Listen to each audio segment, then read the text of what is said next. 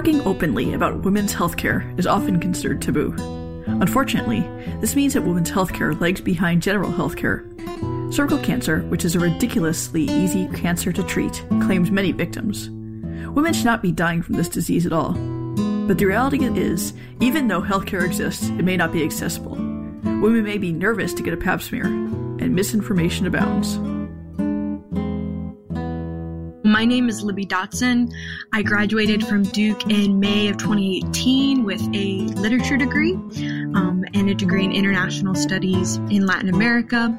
I'm affiliated with the Biomedical Engineering Department here at Duke University. More specifically, I'm affiliated with Dr. Ramanujam, who is a distinguished faculty, and her center called the Center for Global Women's Health Technologies. My name is Andrea Kim. Like Libby, I'm working at the Center for Global Women's Health Technologies as a multimedia fellow. So particularly, I focus on the documentary film and the CALA campaign. Consider a woman in Lima, Peru. Lima is a huge city, but it is surrounded by what you might call slums or incredibly impoverished areas that extend about 2 hours out of the city in each direction. She has a lot to contend with already. Maybe she has children. Likely she has to work to help support them. She isn't able to just hop in a car and drive 5 minutes to the nearest clinic. Getting a wellness exam could be a day-long excursion. It could take her 6 hours and 5 different bus trips, all of which cost money, not to mention childcare. Who's going to watch her child? Can she really afford to take off a day off of work? Not to mention the cost of healthcare. And no one likes getting a pap smear. She may be nervous about it. It's easy to put off something that you're not looking forward to.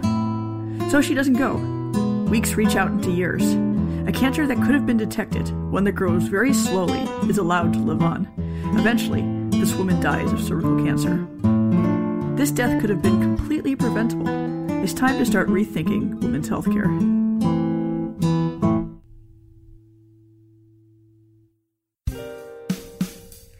This is Spark Dialogue Podcasts. You can find us at sparkdialogue.com, on Facebook and Twitter, or wherever you find your podcasts.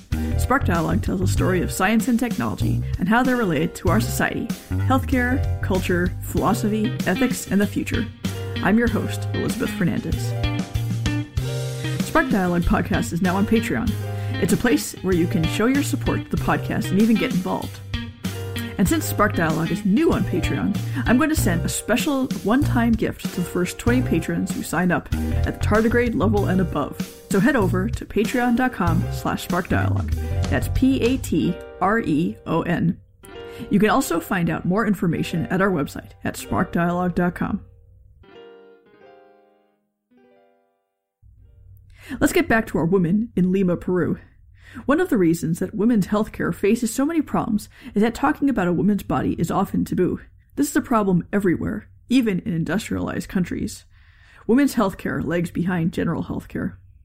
It's really quite startling in our baseline studies. It really, really is alarming how little many communities know, just down the road here in Durham, and particularly in rural North Carolina. You'd be surprised how hard it is to get to a specialist to have a pap smear just an hour down the road from a prestigious research university like Duke. It's alarming. When I was a kid, and the Gardasil vaccine for HPV and cervical cancer came out, my mom wasn't educated enough to allow me to get that. She thought it was to prevent promiscuous behavior. We even are doing these baseline studies in Ghana, and what's being revealed is just a huge gap in knowledge, awareness, and empowerment when it comes to women's health.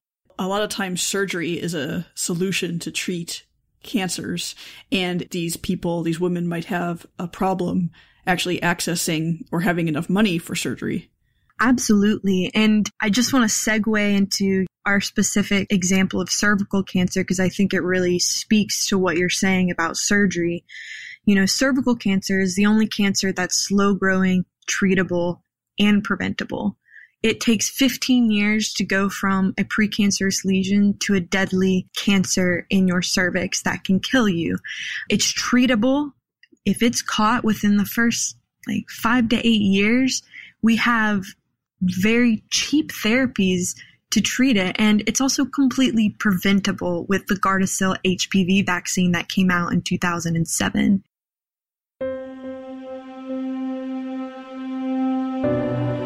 Taking all of this into account, no one should ever die of cervical cancer.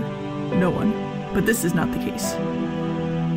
The cascade model of healthcare for cervical cancer, the current paradigm, as we say, and standard of care, involves 3 visits to a clinic. The first is screening, which honestly, if you don't know what you don't know, and a lot of women don't even make it to that first step because they don't understand why they're getting a pap smear. My mother, like I said, who lived an hour down the road in North Carolina, didn't understand what a pap smear was for until very recently when I was able to educate her about that. So you can imagine in even lower resource areas how little women know. So then after screening, if you can get the woman to come in for screening, which is a colposcopy, then the woman has to go home, and if then she has to be contacted by the doctor to come get a biopsy, so a little piece of the cervix tissue. And if she doesn't have a phone or email to be contacted by the doctor for her results, that's where her health care ends, even though the doctor saw a precancerous lesion that pretty soon will turn into deadly cancer of the cervix. And so the woman then has to be able to get the information from the doctor, and this is hard in low resource areas. Then she has to make a second full day trip to get a biopsy. That's the second point of care.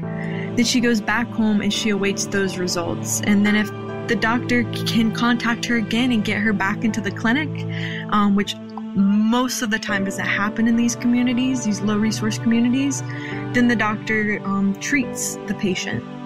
And so, as you can imagine, one of the biggest issues is access, because you have to travel to a centralized city or somewhere to get the specialty care. And then the issue of loss to follow-up. I mean, 3 different appointments is quite a lot for women who are working maybe 2 jobs, and it takes them 5 hours and 6 bus rides to get to the specialty clinic. It's like a leaky pipeline. There are several points where women's healthcare could fail. Misinformation, difficulty in travel to the clinic, lack of access, not having a phone, simply not wanting to undergo an uncomfortable procedure that could make you feel vulnerable and exposed. So how could this all be fixed? How can all of these steps be streamlined so one doctor visit is all it takes? Can it be made more comfortable, less expensive, and less intimidating? Normally, a pap smear involves a colposcope. It's large, heavy, and expensive, running between $10,000 and $20,000. In addition to the colposcope, a doctor needs a duckbill speculum. And if you've ever had one of these inserted in, it is not a comfortable experience. And we've found that it actually does prevent women.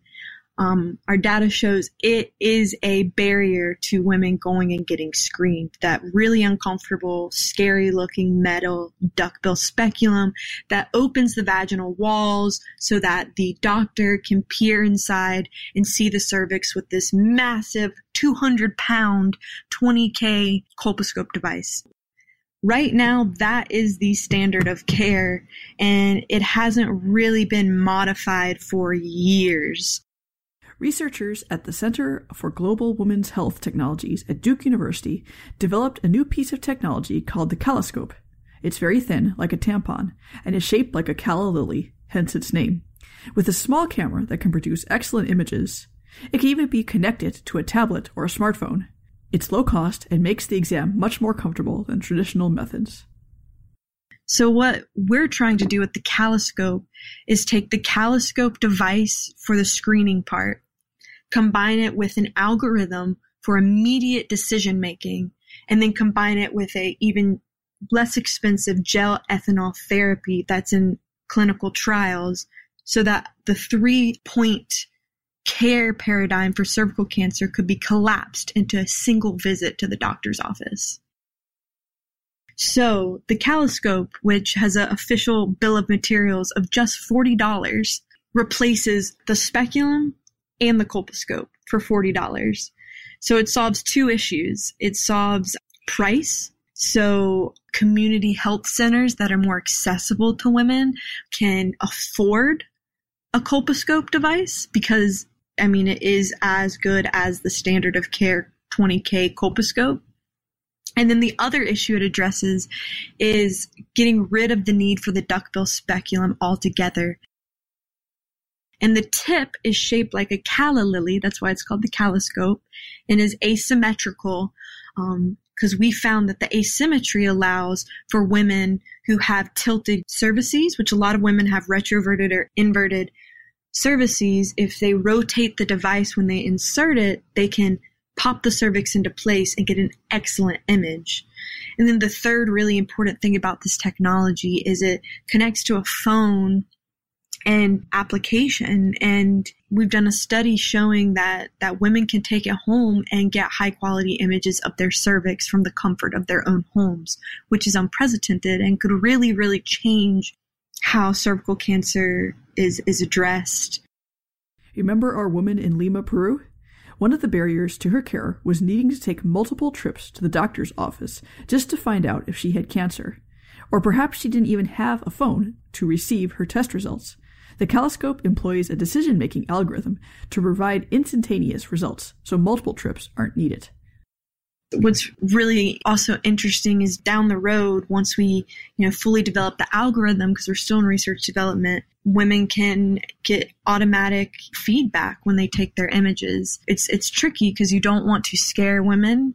This is a new kind of space in healthcare, this kind of take-home, do-it-yourself way of thinking about it, but we want it to be able to tell the women, hey, something looks suspicious. I think it's very important that you go follow up with a specialist and that kind of thing.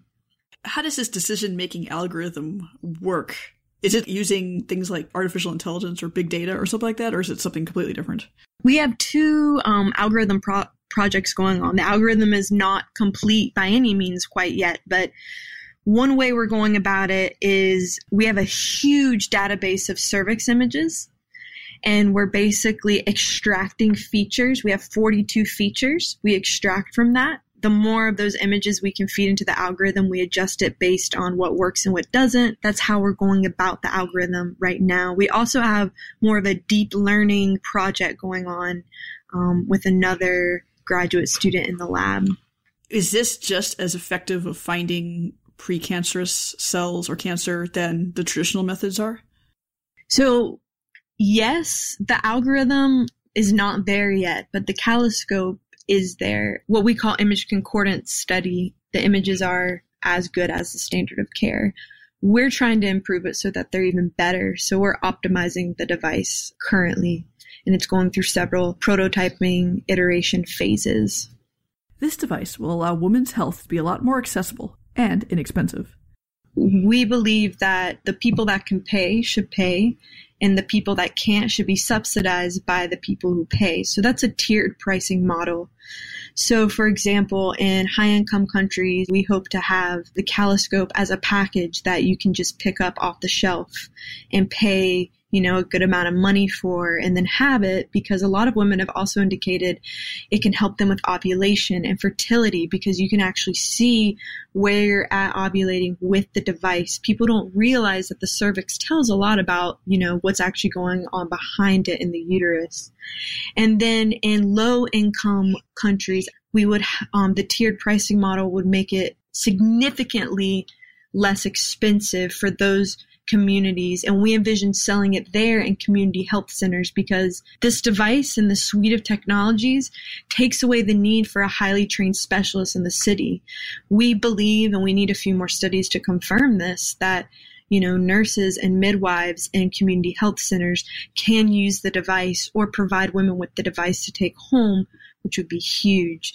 So we would sell it to them or even give it away depending on their ability to pay.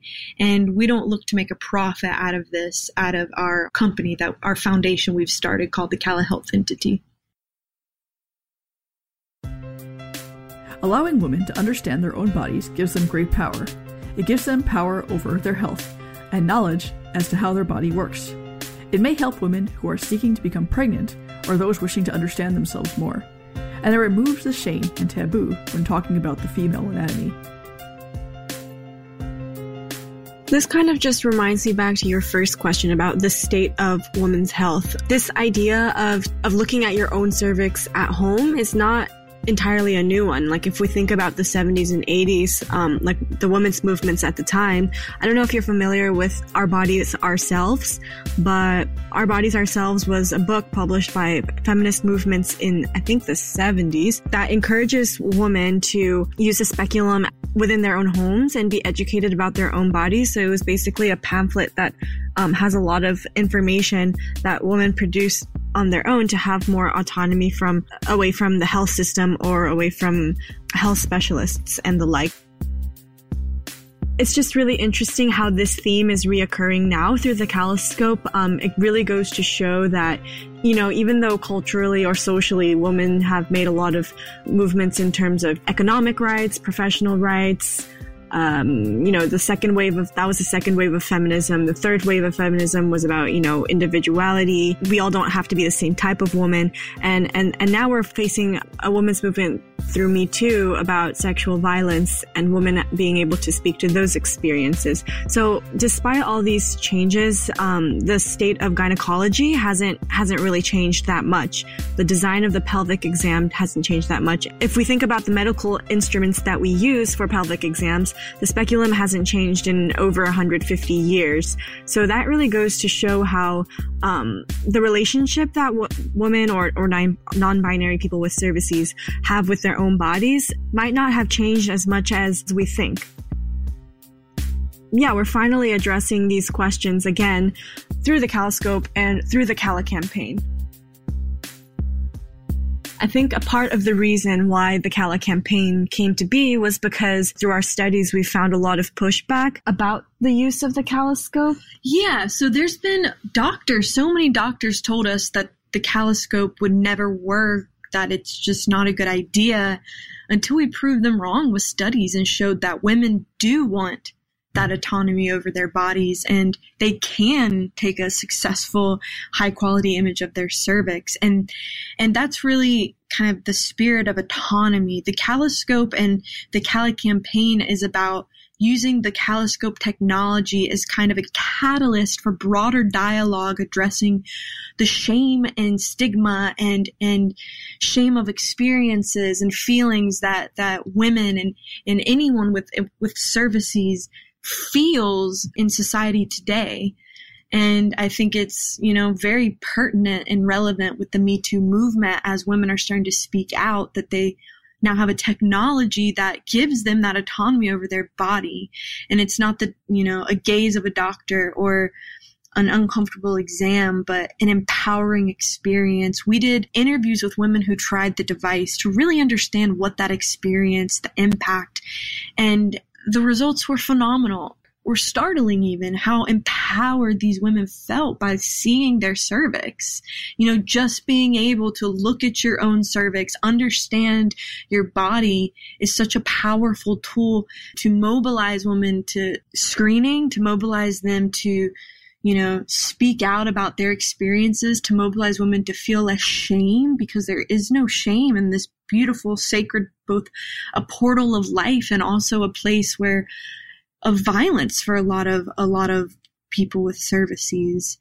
This device has touched so many lives that there is an associated art exhibit called the Cala campaign. It allows women to share their stories and change how we see the female body. Those interviews and stories we collected from women, the Caloscope, is what started the Cala campaign. The transcripts were so powerful that we thought, why don't we have an art exhibit, a storytelling art exhibit where we commission local artists and students to take those transcripts and stories and interpret them into art. And this snowballed, and the more and more artists, we were worried we wouldn't find artists who would want to do this. And we met one artist, you know, Meg Stein, who was like, I've been waiting for a project like this. And she connected us to all these different people, and this whole community of local artists just here in Durham expanded to Ghana, Nigeria, Puerto Rico, Colorado, Washington.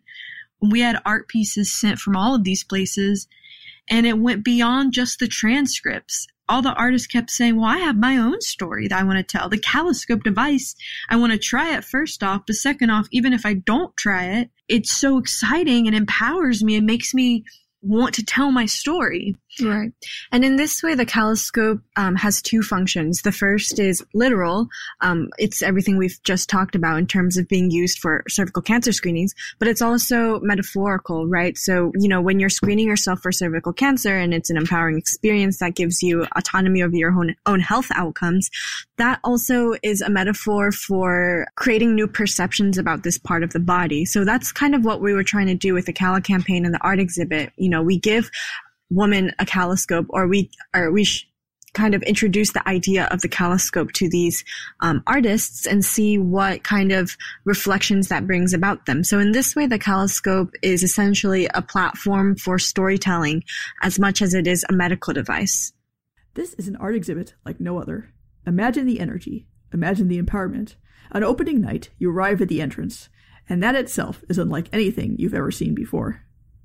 It was a challenging curatorial project because we wanted to disorient people who walked in, freak them out a little bit. So the entrance of the exhibit, when you opened the door, it was a closed door, was a giant vulva you had to walk through. And then it was a tunnel, a vaginal canal tunnel with a curtain and an intention-setting question that each person who walked in had to pick up the card with the question and read it. And then as you unveiled the curtain, there was just a phenomenal painting by a student of her completely naked with her legs up, and you could see everything, her vulva, her just everything. And it was an honest depiction of herself, of how, the body's not perfect. And what's also interesting about her work, and I'm going to leave her name out just because I know this is a tricky subject for her because she's from South Korea, where that painting would have caused her a huge fine or put her in jail. So I really, really appreciated that piece because it really set the intention as you came through that canal, vaginal canal, abstract tunnel, and you unveil it. It's supposed to shock you and really set the mood. And we had so many different mediums. We had infographics to make it educational. We had, paintings by Jenny Eggleston that were about sexual violence. We had literal pen and ink paintings about the reproductive anatomy, a fertility doll from Liberia, just a lot of things. And it was really, really awesome. Mm-hmm. I really enjoyed reading the creative statements that accompanied the pieces because it really brought light to a lot of issues that are related to reproductive anatomy. For example, one of our artists is from Puerto Rico, and her pieces, her creative pieces, reflected on how birth control was tested on Puerto Rican women in dosages that were significantly higher. I think like 10 times. 10 times higher than it was approved for as a safe dosage in the U.S. And that had a lot of repercussions for women, for Puerto Rican women, caused cancers. And so that just goes to show how these chemicals and these hormone or these medications could have such a big impact on the bodies. And it goes to show which parts of the world are less prioritized in terms of safety. And another thing I'd like to mention that it shocked me that so many faculty and doctors who came through the exhibit didn't realize also that 1/3 of Puerto Rican women were sterilized from the 30s to the 60s. 1/3 of the women on the island.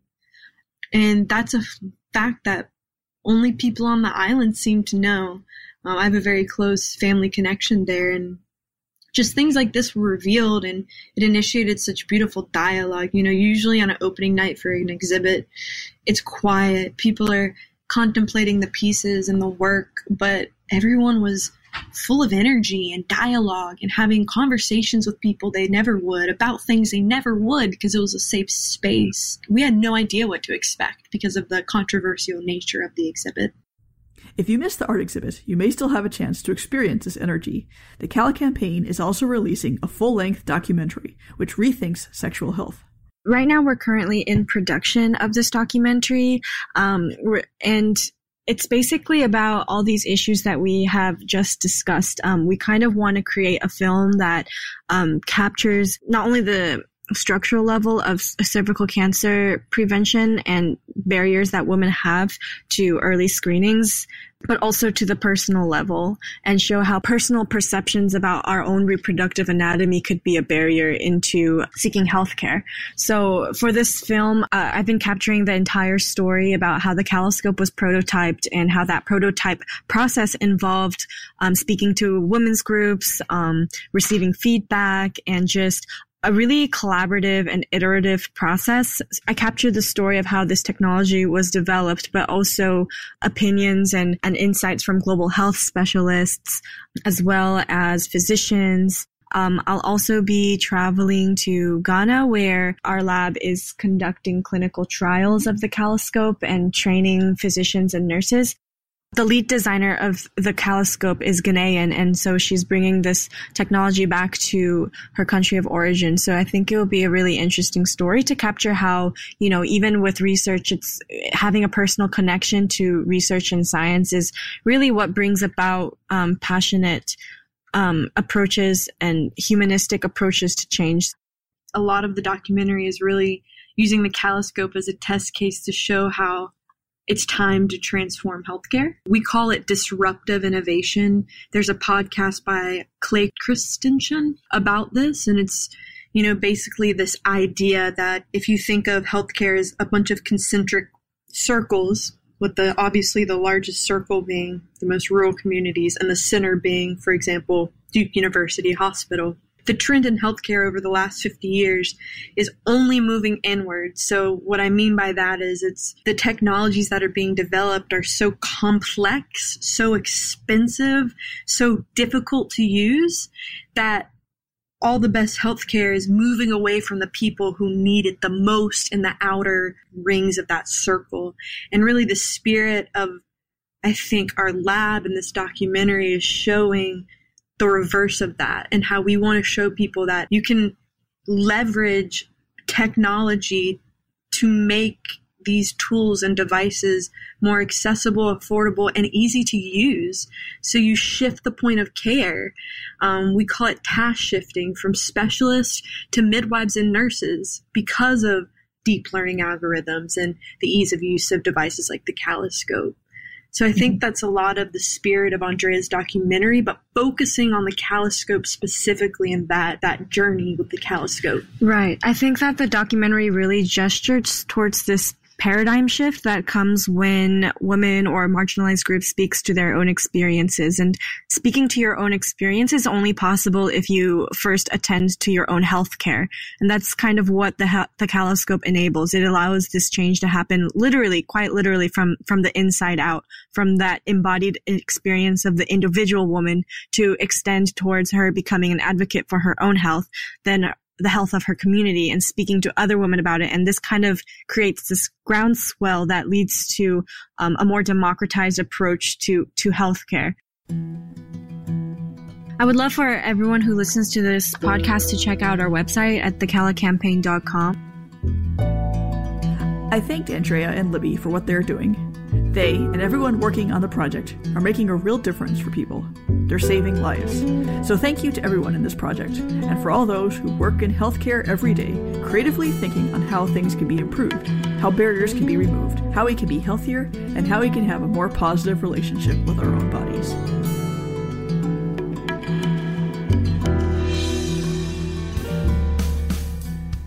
Spark Dialogue Podcast is produced by me, Elizabeth Fernandez. You can find us on the web at sparkdialogue.com. Thanks for joining us, and see us in 2 weeks for another episode. And remember to check out the podcast on Patreon. Some of the background music you heard is produced by me, Elizabeth Fernandez. Others are clips from Sardana by Kevin MacLeod at Incompetech.com, Quiet Rain by Only Meath, City Sunshine by Kevin MacLeod, and Reverie, the Small Theme, by Ghost. More information about these songs can be found in the show notes at sparkdialogue.com.